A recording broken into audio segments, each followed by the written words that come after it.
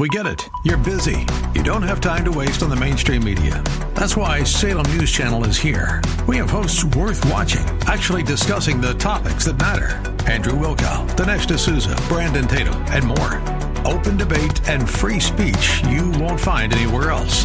We're not like the other guys. We're Salem News Channel. Watch anytime on any screen for free 24/7 at snc.tv and on Local Now, Channel 525. Real Life Radio is brought to you by Cloud Roofing and River City Community Church. Grace and peace to you, and welcome to Real Life Radio with Pastor Sean Azzaro of River City Community Church in San Antonio, Texas. This is a church that exists to help people find the real life they were created for. We are studying the book of Philippians in the series called Under Construction. And today it's a practical lesson in the gift of giving. The notes and the complete podcast to this message are free for the taking at reallife.org when you click on the sermon's archive link. But if you have a Bible nearby, well, it's time for Real Life Radio. A lady named Ellen Vaughn wrote a book, and I really like the title of the book. It's called Radical Gratitude. It's a great title, Radical Gratitude. And in the book, she tells about a friend of hers named Jerry. Jerry went on a short-term mission trip. Any of you guys ever gone on a short-term missions trip? Just a week, couple weeks, something like that? Yeah, hands kind of going all over the place. If you've never gone on one, you should. Okay? We have them here, and I encourage you to check and find out, and if we don't have enough, we can set some others up. I have watched people's lives be absolutely transformed. Stuff that they've been kind of throwing around and wrestling with for years, all of a sudden be dealt with in 1 week. When you get them outside of their comfort zone, and they see God do miraculous things in a place where they're a little bit uncomfortable.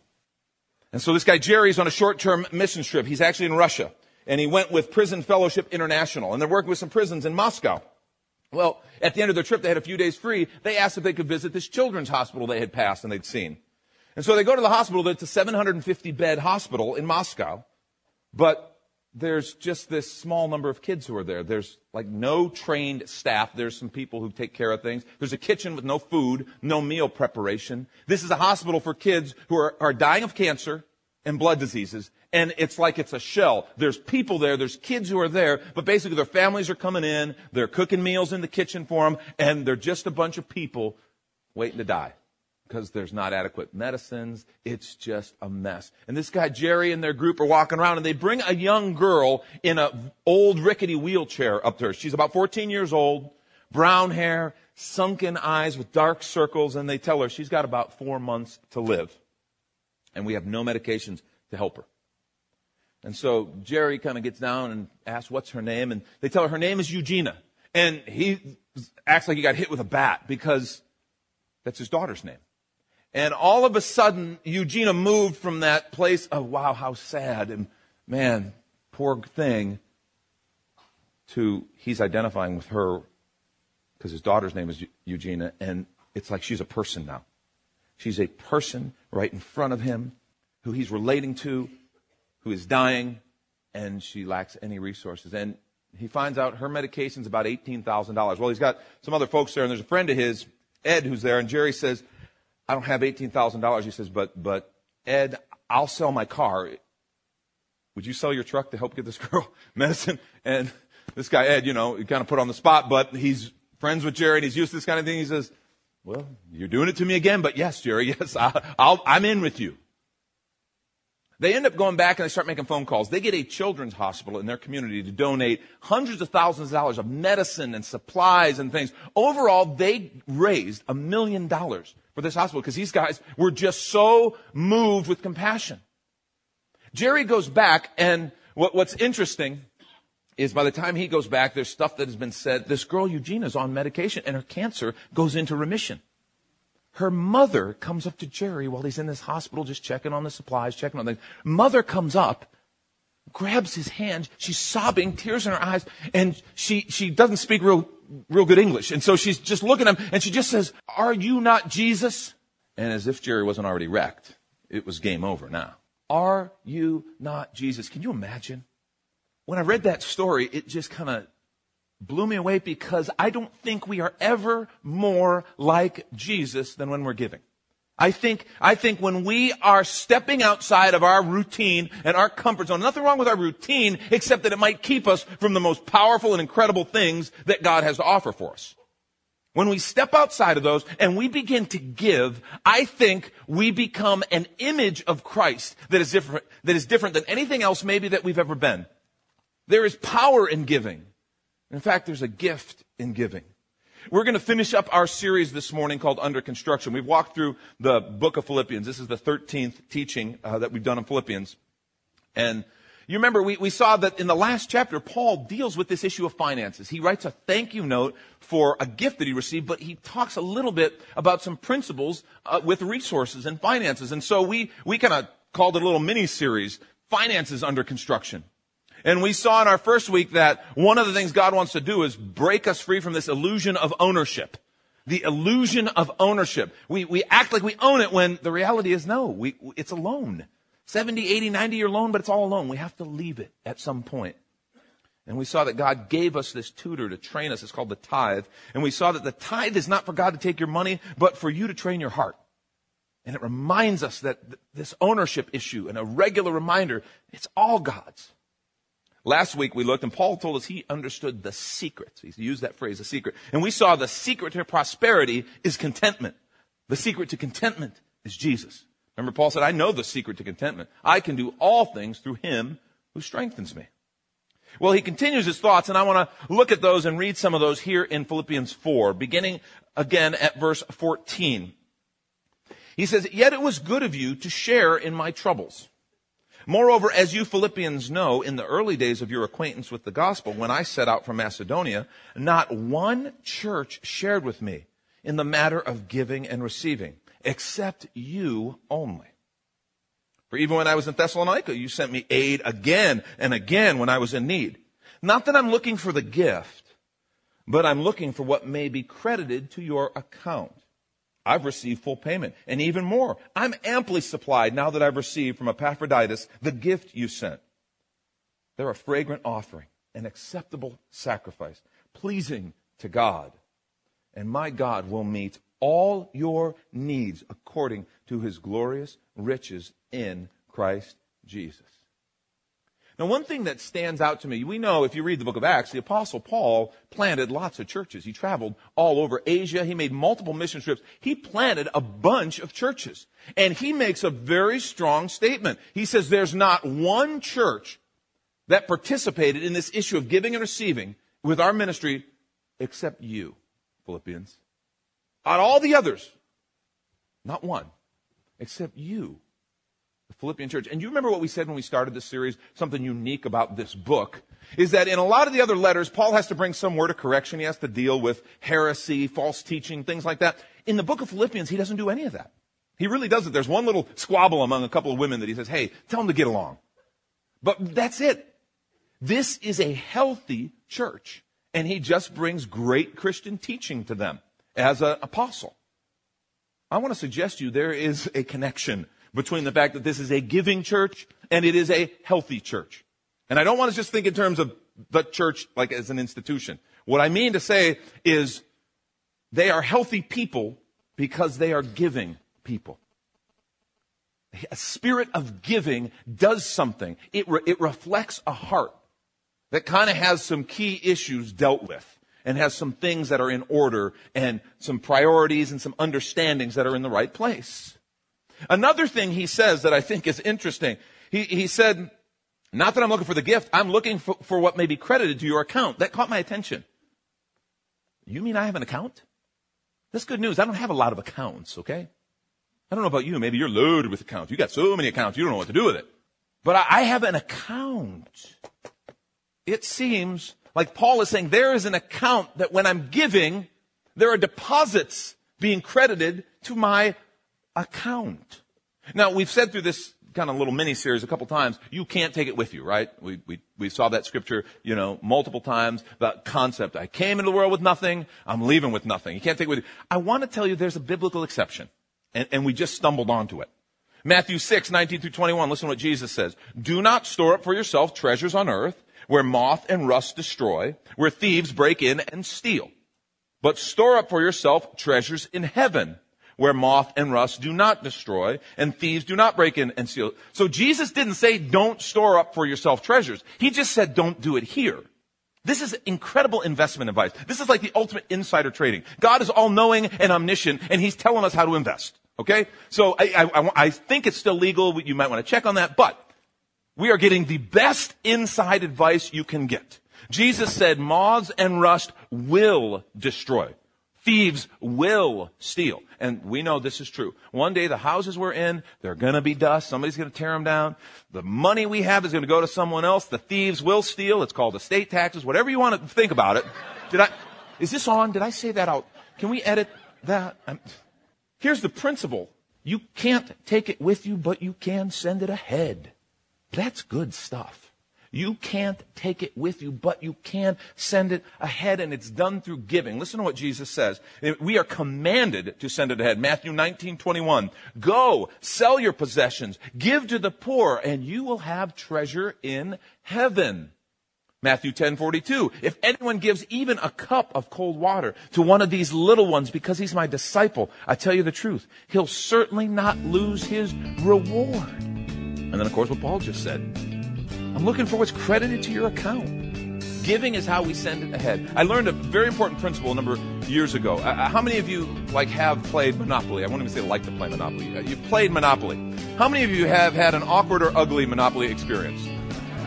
Some of you, several of you are truthful. The rest of you, then you've either never played or you're lying. Let's stop right there. Do not pass go. You are listening to Real Life Radio, a service of River City Community Church, which meets every Sunday morning at the corner of Redland Road and Jones-Malsberger, just inside Loop 1604. You can find details, directions, and service times at their website, reallife.org. And we'd like to take a moment to mention that today's program is made possible by Cloud Roofing and cloudroofing.com. If you'd like a free estimate on your roof for repair or replacement, the number is 210-366-9484. And please make sure you thank them for having Real Life Radio on the air as they're on your roof. And we'll be right back in 1 minute. And this is Real Life Radio. Decisions about your child's education are some of the most important decisions that you as a parent will ever have to make. Hi, I'm Sean Azzaro, pastor of River City Community Church, and I'd like to introduce you to an exceptional new educational opportunity available here in San Antonio. We have recently partnered with Believers Academy to form the new River City Believers Academy, a school with a tradition of academic excellence and a vision to prepare students for real life. RCBA equips students with the academic tools to thrive in an ever-changing world, as well as the character and worldview to make the best use of those tools. Each child is unique, so our faculty is committed to using creative and innovative approaches in the classroom to engage different learning styles. River City Believers Academy is an affordable private Christian school dedicated to preparing your student to become a leader in his or her chosen field. We're accepting applications for the fall semester in all grades, from K through 12. For information, call 656-2999 or look us up on the web at believersacademy.org. This is Real Life. Welcome back, and we return to Pastor Sean Azzaro of River City Community Church, who is teaching out of Philippians chapter 4. And let the games begin. This is Real Life Radio. How many of you have played Monopoly? I won't even say like to play Monopoly. You've played Monopoly. How many of you have had an awkward or ugly Monopoly experience? Monopoly mirrors real life too much, because something just about it, and you just become, I'm going to take over the world, you know. And you can, Monopoly, the thing I just want to tell you, the big revelation God showed me, Monopoly money is fake. It's not real. Real money isn't pink. Okay? It's not pastel green or light blue. It's fake. It's not real. Eventually, at the end of the game, you put it in the box and it goes up in the closet. You don't even get to put it in your wallet. It's not real. And let me tell you the more significant and important thing I learned. It is possible, though. Monopoly money is not real, but it is possible, and hear me, this is great advice. It is possible to convert Monopoly money into real currency. For example, if I'm playing Monopoly and my wife is one of the players, which has happened before, I can take the route. I can choose the strategy. I'm going to own it all and control the world. You know, I can do that. Okay? Or I can say to my wife, baby, here, you take Park Place, honey. Do you know what happens when I do that? I've just converted Monopoly money into real currency later.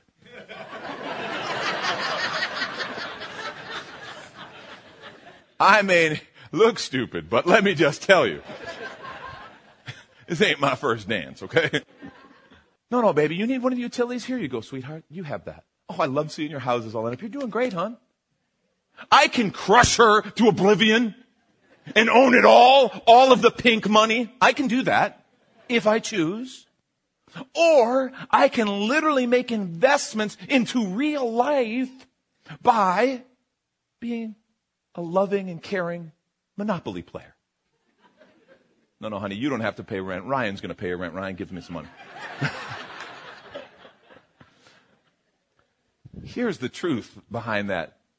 All of our stuff, all of our money, all of it's going to be Monopoly money one day. No, it will be worth no more to us than the pink money in the Monopoly box. It really will. That is fact. We've discussed it.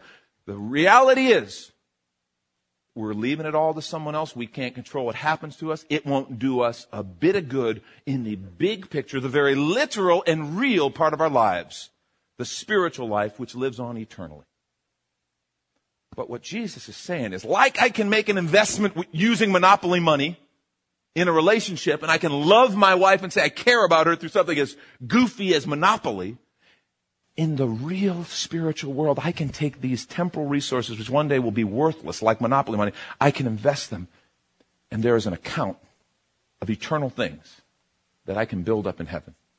That's what Jesus is saying. Lay up your treasure in heaven, in eternal things. Martin Luther said this. He says, I've held many things in my hand. I've lost them all. But whatever I've placed in God's hands, that I still possess. Someone after first service reminded me, you remember the famous quote from Jim Elliot. He's no fool who gives up what he cannot keep to gain what he cannot lose. This is a big picture understanding. And this is literal. We got to decide what we believe about this. Because it's one thing to go, oh, that's nice, that's interesting. It's another thing to go, I really believe what God is saying here. That I can invest in eternity. There's real life after my short years here on earth. And I can invest in that by investing in eternal things here on earth. The point is, don't waste it all here. Take some with you by sending it ahead. Here's the point. Write this down if you're taking notes, okay? This is what I want you to remember. When you keep it, you lose it. When you give it, you keep it. When you keep it, you lose it. When you give it, you keep it. It's a paradox. You know, like Jesus said, those who want to gain their life, they're going to lose it. But those who give their life will gain it. It's a paradox. It's one of these things that reminds us there is a biblical reality, an economy, just this whole world that God has created that is above just what we see with the natural senses. When you keep it, you lose it. When you give it, you keep it. Now, Paul does some teaching. One of the other churches struggled a little more with this, and so he did more extensive teaching with them, the Corinthian church. In his second letter to the Corinthians, in chapter 9, I want to read some of his instruction. Beginning at verse 6, he says, remember this. Whoever sows sparingly will also reap sparingly. Whoever sows generously will also reap generously. That is an expounding on what we call the law of the harvest. You reap what you sow. It is insane to think I can plant carrots, but I'm going to get cucumbers. Okay, that's just crazy. But I think often in life we think I can plant bad seeds and I'm going to get a good harvest. That's just dumb. It doesn't make sense. It doesn't work in agriculture. It doesn't work in life. And Paul is kind of expounding on that a little bit. Not only you'll reap what you sow, but he says if you sow sparingly, you're going to reap sparingly. Whoever sows generously will also reap generously. Each man should give what he's decided in his heart to give, not reluctantly or under compulsion, for God loves a cheerful giver. This is the point. God wants us to grow in this area, to learn. He wants us to be cheerful givers. And for some of you, that's a little annoying right now because you may give to people, you may give to ministry, you may give to stuff, but it's not cheerful. And if you're honest, okay, in your heart of hearts, you go, yeah, I don't like it so much. I'd rather keep my stuff.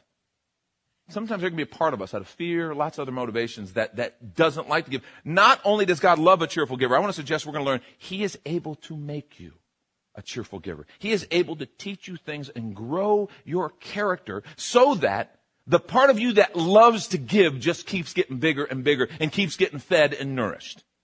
It says, verse 8, and God is able to make all grace abound to you so that in all things, at all times, having all that you need, you will abound in every good work. I love that scripture. Can you qualify it more, Paul? I thought we were never supposed to use every and always and all. Yeah, he didn't get that memo. God is able to make all grace abound to you, all things, all times, having all that you need, you'll abound in every good work. As it is written, he scattered abroad his gifts to the poor. His righteousness endures forever. And in verse 10 it says, now, he who supplies seed to the sower and bread for food will also supply and increase your store of seed and will enlarge the harvest of your righteousness. You'll be made rich in every way so that you can be generous on every occasion. And through us, your generosity will result in thanksgiving to God. This service that you perform is not only supplying the needs of God's people, it's also overflowing in many expressions of thanks to God. Because of the service by which you proved yourselves, men will praise God for the obedience that accompanies your confession of the gospel of Christ and for your generosity in sharing with them and with everyone else. And in their prayers for you, their hearts will go out to you because of the surpassing grace God has given you. Thanks be to God for his indescribable gift. Wow. Giving is a powerful force. That's what the scripture's saying. And I think Paul brings out some great observations about a lifestyle of giving. If you're taking notes, write these down. The first is giving expresses gratitude to the Lord. Giving expresses gratitude to the Lord. Paul said that in Philippians 4. He talked about their gift to him was received as a fragrant offering, an acceptable sacrifice, pleasing to God. He's talking about when you give, you're saying thank you to God. Jesus said in Matthew 25:40, the king will reply, I tell you the truth, whatever you did for one of the least of these brothers of mine, you did for me. This all is based on this principle, this idea that God gave first. Everything we had comes from him. And a response of gratitude and thanksgiving is when I give to someone else. That is a way, the scripture says, a way for me to say, thank you, Father. I recognize that what you've done and what you've given is so abundant. And I just want to bless someone else. What's interesting, and I don't think any of us would say this outright, but I think sometimes, I think anybody who understands how much we've been given by grace, how much we don't deserve the salvation and the blessings and God's grace that has been poured out for us. If we really understood that, I think we all would say that theologically, oh yes, I understand that, we're all sinners. I think sometimes in church circles we kind of say that, but we believe, yeah, but we're better than some of those real, there's scumbags out there. We're not like that, right? I mean, there's this distinction. If you believe that, let me just say to you, you would be wrong.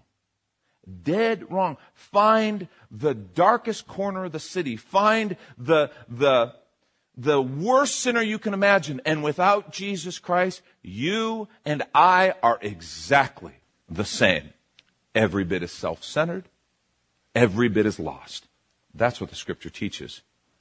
And maybe you were raised a little bit better, so you know how to dress it up and clean it up and hide it a little better.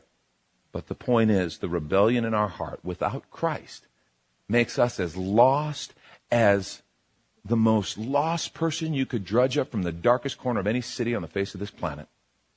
And what that means is everything that we have is a gift of grace. Every bit of it. Everything.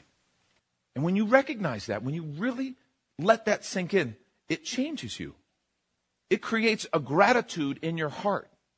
The whole point is that God has abundantly blessed and given us everything. His very nature is to give. Acts 17:25 says God's not served by human hands as if he needed anything, because he himself gives all men, includes women and children too, life, breath, and everything else. Everything. 1 Timothy 6:17 says, command those who are rich in this present world not to be arrogant, nor to put their hope in wealth, which is so uncertain, but to put their hope in God, who richly provides us with everything for our enjoyment. Did you know he provided everything? And here's the part. Did you know he provided it for our enjoyment? This is one I had to get over, to understand how much God has a father's heart and loves to bless. Because I grew up, I told you before, in Pentecostal circles, and some great churches I was in, but there were some that were fairly hard, And I knew if I surrendered my life to Jesus, he was going to put me in the darkest corner of Africa where I was doing every day what I hated most, and it would just be an opportunity to prove how much I loved him. It was sick. I didn't teach it publicly or anything, but, there's this little attitude you get. You think, I just had painted for me kind of a stern, hard God. Loving, yes, made the cross available, saved me for eternity, but boy, you're going to pay for it here on earth. When we first started the ministry, I've told you the stories of how we really had to walk by faith in that. I mean, we were working in the inner city. We were ministering to inner city people. God didn't let us do conventional fundraising. It was very different. And so we didn't have that source of steady income. The people we were ministering to obviously didn't have any resources, and we didn't ask any resources. And so it was one of these times where God said, I want you to walk by faith. I truly want you to see my capacity and ability to meet your needs. And while it was difficult, it was a very cool adventure. It really was. I still look back on those lessons, those leadership lessons learned, and they give me hope and confidence for the stuff that we deal with at a very different place in our development, but it's the same God. But one of the things that surprised me back then, God met our needs, always. I was surprised, and I'm embarrassed to say, I was surprised sometimes by the blessings he brought. The stuff that was in our heart that maybe I wouldn't even have the guts to ask for, but that he just allowed us to experience. The need opportunities, the travel opportunities, the blessings that I didn't think I was entitled to. I had no sense of entitlement. God, you owe me. None of that. I was just amazed at the way God communicated. I'm not trying to make you miserable. God's like, I didn't do all this so I could, have an exercise in deprivation. That's not my heart. He said, I want to bless you. Yes, there are times when Father will withhold things if he believes they're going to hurt us. He's a loving Father. Scripture says, and even disciplines his children. However, what he was communicating is my heart is to give. My heart is to bless. I provide all things for your enjoyment. He wants us to have life and have it more abundantly. And that's what River City Community Church is all about, helping people find the real life they were created for and living that life to the full. And if you'd like to visit River City Community Church, you can find the details and directions to River City at their website, reallife.org. And if you'd like to call the church, the number is 490-5262. As Real Life Radio is a service of River City Community Church and made possible by Cloud Roofing and cloudroofing.com, as we'll hear part 2 of this message called The Gift of Giving next week, and hope you join us next time for more Real Life.